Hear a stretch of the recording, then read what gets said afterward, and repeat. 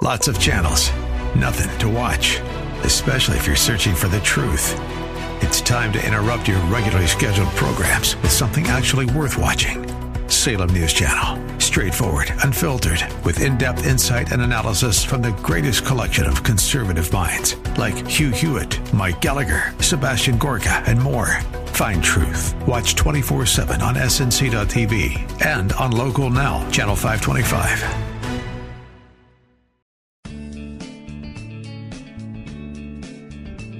Grace and peace to you, and welcome to Reaching for Real Life with Sean Azzaro, the senior pastor of River City Community Church in San Antonio, Texas. Now, this is a church that exists to help people just like you find the real life you were created for and then find it to the full. That's what Jesus promised in John 10:10. And today we continue in the series looking at the final week of Jesus' life before the cross, and it's called 7 Days. It's part 2 of a message called The Main Thing, as Pastor Sean picks up on the story of Mary and Martha. Martha, who's dealing with a little anxiety. Maybe that's you today. We hope you can sit down and enjoy this message. Maybe it's something you need to hear right now, with a reminder of the main thing.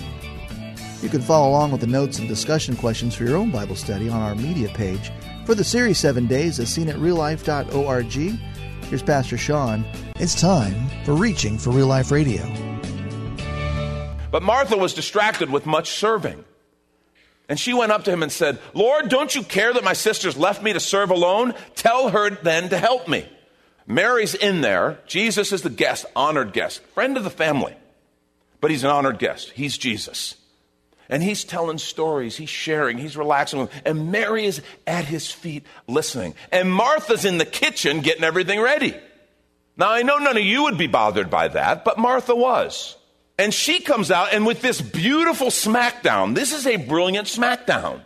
Because with one phrase, she smacks Jesus and her sister. She calls Jesus uncaring and her sister lazy with one fell swoop. Jesus, you don't care, and she's lazy. And Jesus' response is telling. But the Lord answered her. Now, you need to understand, these are good friends. And Jesus loves her. The Lord answered, "Martha, Martha, you're anxious and troubled about many things, but one thing is necessary." One thing is necessary. Mary has chosen the good portion, which will not be taken away from her. That's the one thing. The one thing. And I can hear some of you right now. You're like, okay, that story's great and all, but come on, Martha's getting a bad rap, and you're identifying with Martha right now. You're like, well, it's great that Mary's sitting at the feet of Jesus and everything, but somebody's got to work, right? We got to eat. Everybody's going to get real hungry if everybody's just sitting at the feet of Jesus. It's interesting. Jesus never criticized Martha for serving. He never criticized her for serving. He never criticized her for taking care of people. In fact, one of the reasons Jesus probably came to their house is Martha's unique gift of hospitality. What he did point out, though, he says, "Martha, you're anxious and troubled, and there's really one thing." Yeah, but Jesus, people got to eat. "Martha, just bring the cold cuts out and put them on the table here. We'll pick as we share." "Martha, if this is something God's put in your heart to do to serve, then do it with joy." "Martha, we can wait. Come on in and join us, and we'll wait. We'll eat later." Or, "Martha, ask us. We'll all go get it and bring it in." But you're anxious and bothered by many things. She wanted to be perfect for Jesus. She wanted everybody to be taken care of. All these different concerns, which are not bad. Jesus never criticized her for her desire to serve and feed and make things nice for everybody. What he did say is, "Martha, don't be so worried and bothered and distracted and anxious." Because at the end of the day, there's one thing. And it was sitting at his feet and listening.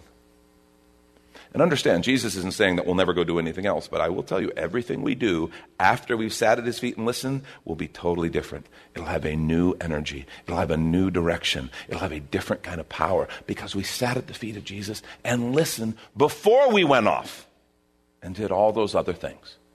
Because the main thing is to keep the main thing as the main thing. And folks, hear me on this. The main thing is prayer. See, we live in a world that will scream at us 24/7. And I mean that.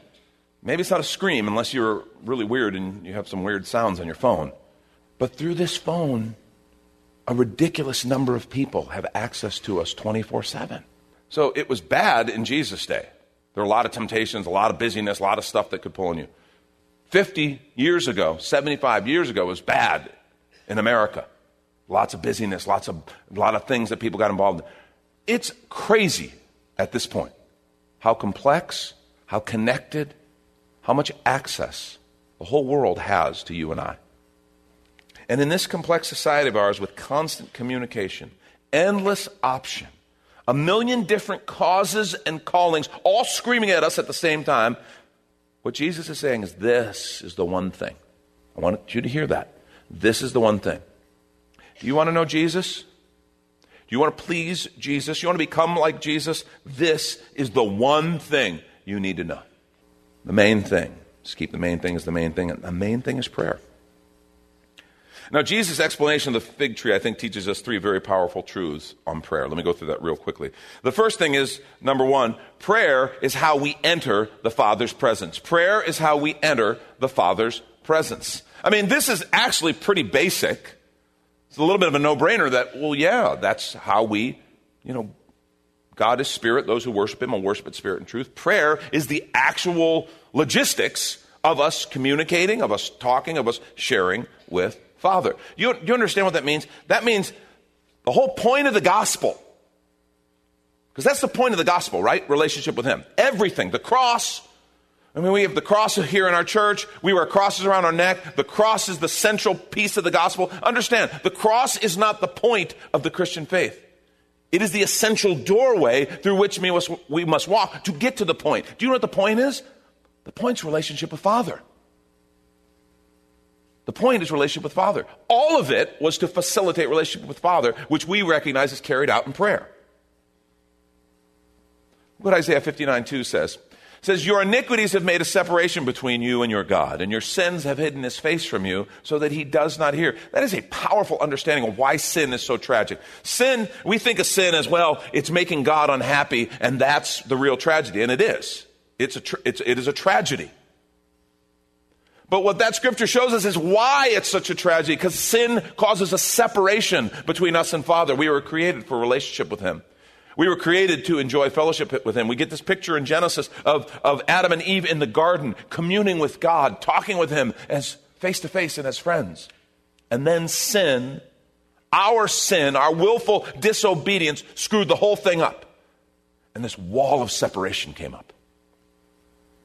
That's what the temple was teaching us. You had to atone for sin. You had to go through the process, and then the high priest, one day a year, could go and atone for the people in the presence of the Lord. And the cross, Jesus did all that. It was all to open up access to the presence of the Lord, because our sins made that wall of separation. Scripture says every one of us has sinned. All have sinned and fall short of the glory of God. Every one of us. It says the wages of sin is death, but the gift of God is eternal life through Jesus Christ our Lord. Why Jesus? Because of his sacrifice on the cross. Look what Hebrews 10:19-22 says. Therefore, brothers, since we have confidence to enter the holy places by the blood of Jesus. This idea of confidence to enter the holy places to the Jewish mind, to the Hebrew mind, would have been unthinkable. Yeah, only the high priest could do that once a year, and they tied a rope around his ankle in case things didn't go well. In case we weren't sincere, in case our sacrifice wasn't genuine and it didn't please the Lord, and in case he was struck down, in case the pure, white-hot holiness of God killed him. Do you understand? It's not that God is kind of prudish and he can't hang around sinners because they disgust him. He absolutely loves sinners and gave his life for us. It's that sin cannot stand in the presence of God. God is so holy and pure. Sin is destroyed. You remember when Moses said, show me your glory, God, and wanted to see God, and God said, you could not stand seeing my face. It would kill you, Moses. He said, what I will do is I will put you in this cleft of a rock, and I will cover you with my hand, and as I walk by, I will let you catch a glimpse of my side. But you could not see my face or you would die. That's the holiness, the white, hot holiness of God. And so the writer of Hebrews writes, therefore, brothers, since we have confidence to enter the holy places by the blood of Jesus, by the new and living way that he opened for us through the curtain, that is through his flesh. And since we have a great priest over the house of God, let us draw near with a true heart in full assurance of faith, with our hearts sprinkled clean from an evil conscience and our bodies washed with pure water. Hebrews 10, 19 through 22. We're made clean. See, all of this was done, the cross, redemption, all of it, so that we could have access. We could have access to Father. And we could enjoy this relationship that we carry out through this thing called prayer. You understand, God loves prayer because God loves us. He created us for fellowship with Him. He created us because He wanted to have meaningful, vibrant, ongoing relationship with us. Prayer is how that happens.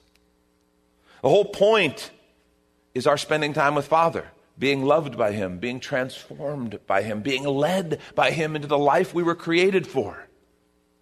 Here's the deal. If you're not growing in prayer, you're not growing in your relationship with the Lord. You're not growing in your relationship with the Lord. And this is one of those topics. This is one of those topics that, people get real quiet on. When I say people in general, I'm talking about you, all right? But I'm talking about all of us. I mean, it's true. People get real quiet on prayer because I don't know anybody who, when I say, let's talk about prayer, who goes, oh man, I got prayer down. I'm 110% on prayer. Most people go, ooh, yeah, about that. And can I just let you in on a secret without you getting up and walking out? I'm one of those people. I love prayer. I believe. I have seen God do crazy things through prayer. I've seen the power of God. I believe in the power of God released through prayer. I believe in how it changes our hearts, our minds, how we enter in relationship with Father. I believe it is that core thing. And yet, I cannot tell you why something in me resists prayer. And when I say resist, what I mean is that something will happen, and I'll go try to solve it my own way first. And then get to that place where we kind of realize, oh, man, I have access to the throne room of the Creator of all things, and I haven't even talked to Him about this thing. I've tried to fix it on my own. And then I get into that stupid phrase that we throw out, and it is stupid, when we say, well, all we can do is pray. How ridiculous is that statement? All we can do is pray. We've done our best, and now roll the dice with the Almighty. I mean, that's really what we're saying. That's what's happening when we do that. What it says is something in us. And here's the thing that I struggle with, because I believe in prayer. I've seen God work through prayer. I love times of prayer. Why does my flesh still lead me, and if I'll give into it, to try everything else first and then pray? There's something in that sin nature of us that wants to be independent, wants to do it on ourselves. All you got to do is hang around with a 2-year-old for a while. Hang around with a 2-year-old and, remember, I talked about my granddaughter, Renly. They don't try to hide it. They're just there. They're learning it, discovering, and they're just trying, I'll do it. I want to help. I'll do it. Well, that's us without the cool, sophisticated filters that we put on. Something in us wants to just do it on our own. And that's the sin nature. And so we resist and we miss out on one of the great gifts, the greatest gift that Father gave us. Access into His presence, relationship with Him. And this is when we take a quick minute to remind you, you're listening to Reaching for Real Life with Sean Azzaro, the senior pastor of River City Community Church, in this message called The Main Thing, which is available right now on the media page at reallife.org. Just look for the series called 7 Days, where there you can even watch a video podcast of this message and series. And while you're there, if you've been blessed by this teaching, your gift of any amount helps this radio ministry continue to help others. Just find the Give tab at reallife.org. And Pastor Sean Azzaro, now an author, invites you to check out his brand new book. 302 Books, a division of Salem Media Group, presents A Pilgrim's Guide to the Spirit-Filled Life, Rediscovering the Gift of the Spirit, authored by Sean Azzaro, pastor of River City Community Church in San Antonio, Texas. Growing up in and around Pentecostal churches, I really learned to appreciate the role of the Spirit in the life of the believer.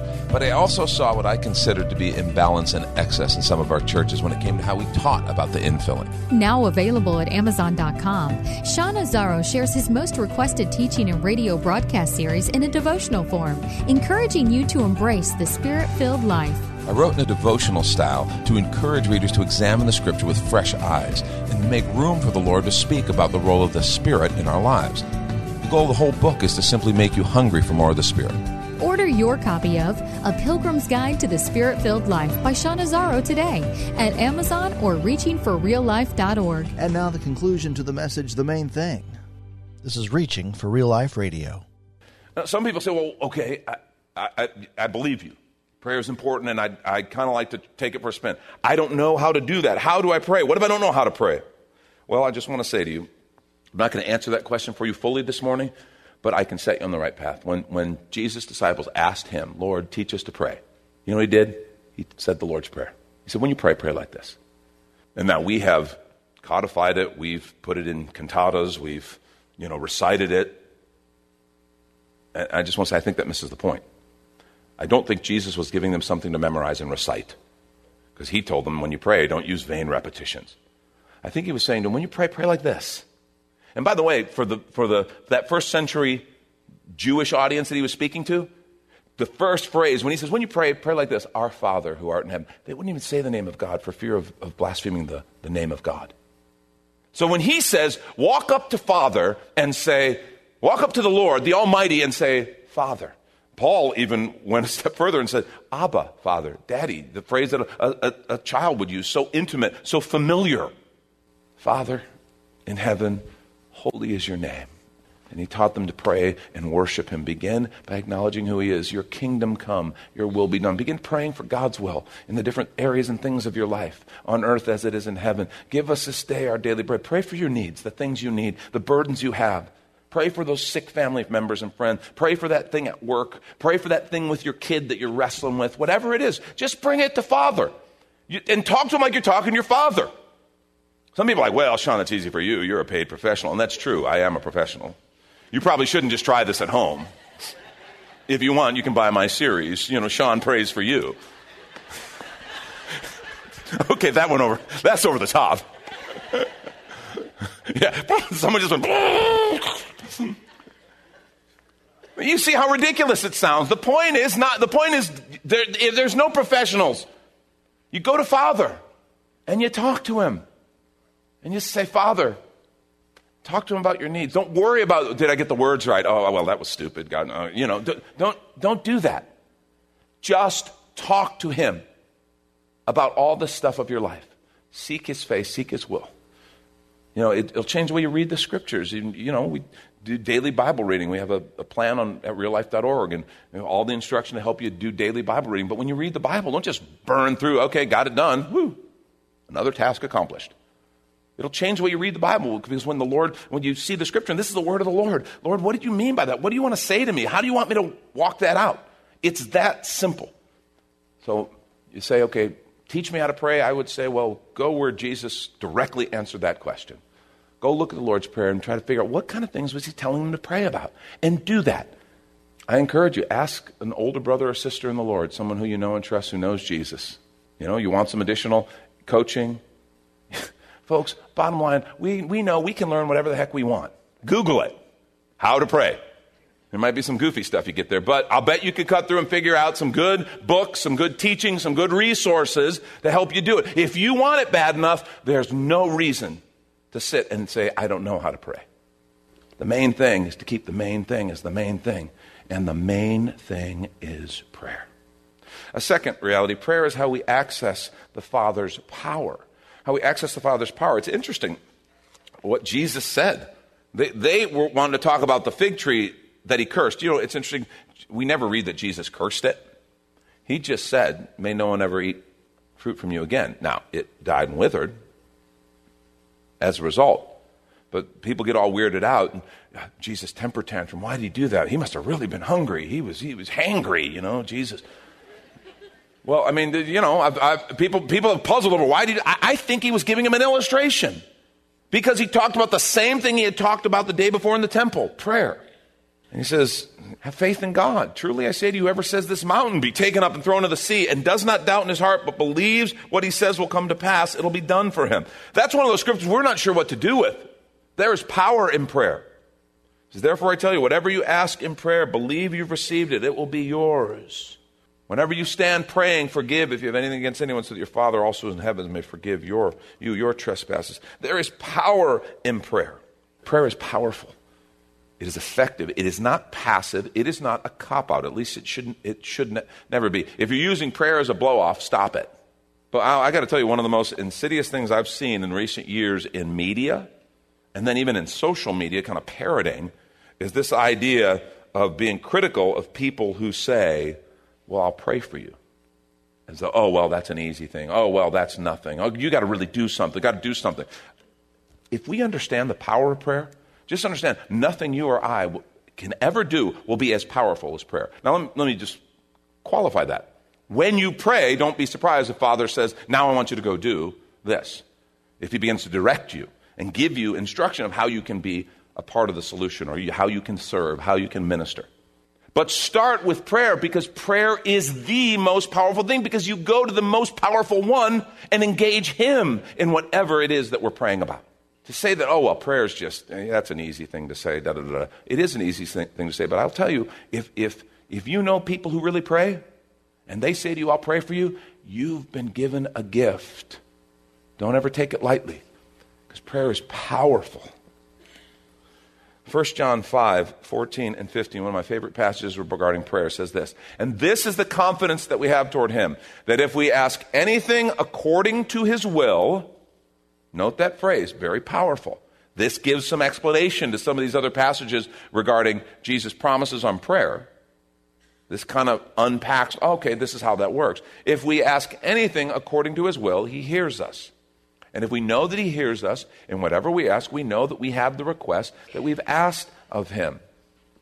We did a series, a year or so ago on prayer. And we talked about that. We started with that passage and then talked about all the things that the scripture makes crystal clear are God's will for us to pray for. So that's not some kind of cop-out, oh, well, God gave himself a way out. If you ask anything according to my will. Well, it is true. If you just go start saying, well, I ask anything, God, I want you to give me that brand new Lexus. I need that brand new Lexus, God. It'll be for your glory. And if God says, yeah, no, not so much. Well, you didn't keep your promise. No, there is a point of saying, no, we have to pray in line with Father's heart. And the more we spend time with him, the more we will have that heart. But there are lots of things in Scripture that are plainly stated, God wants you to have this, so we know we can go pray for it. God wants us to pray for healing. God wants us to pray for provision. God wants us to pray for our brothers and sisters. God wants us to pray for all kinds of different things. For leaders in the ministry. God wants us there's all kinds of different things in Scripture that we know are the will of God because his word says it is. And we can pray for those with confidence, knowing he hears us and knowing that he will answer. Not always in the way we want, not always in the timing we want, but he will always answer. It's powerful, this gift that we've been given.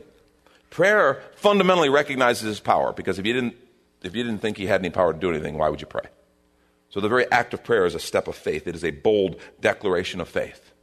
Jesus said, have faith in God, and then he said, when you pray, Jesus used that picture. Prayer moves mountains. And this idea of praying according to his will, that's a partnership where Father wants to share his heart with us. So if you're in a situation at work, I want to encourage you, before you just go say, God, please work it out like this, A, B, C.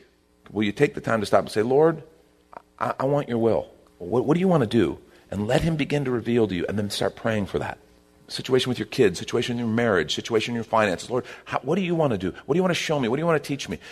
Let God lead in the process. You partner with him in prayer and see if your prayer life doesn't go through the roof.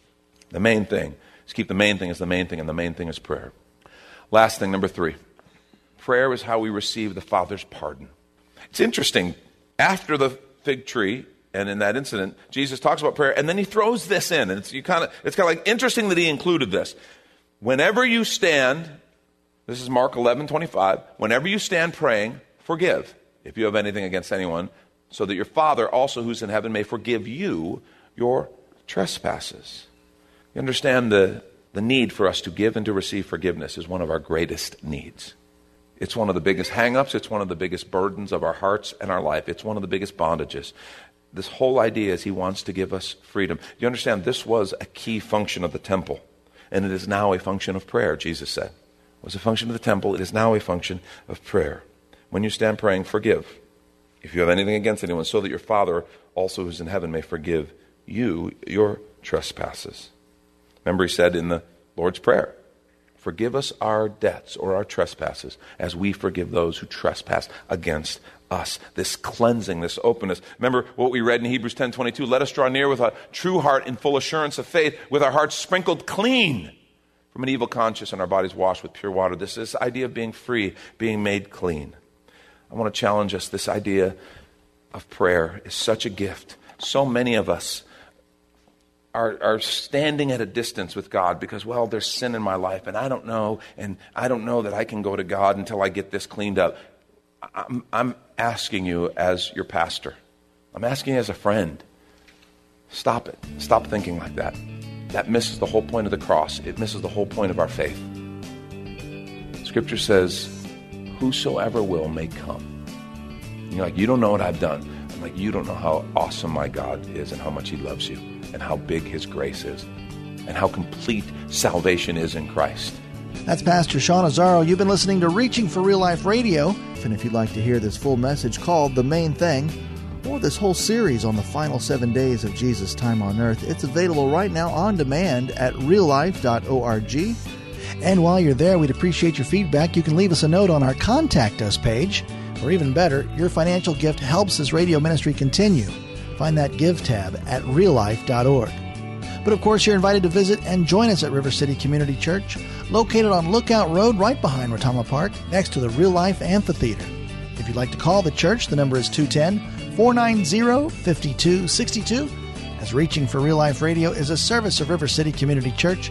We hope you join us again next time as you travel the road to real life.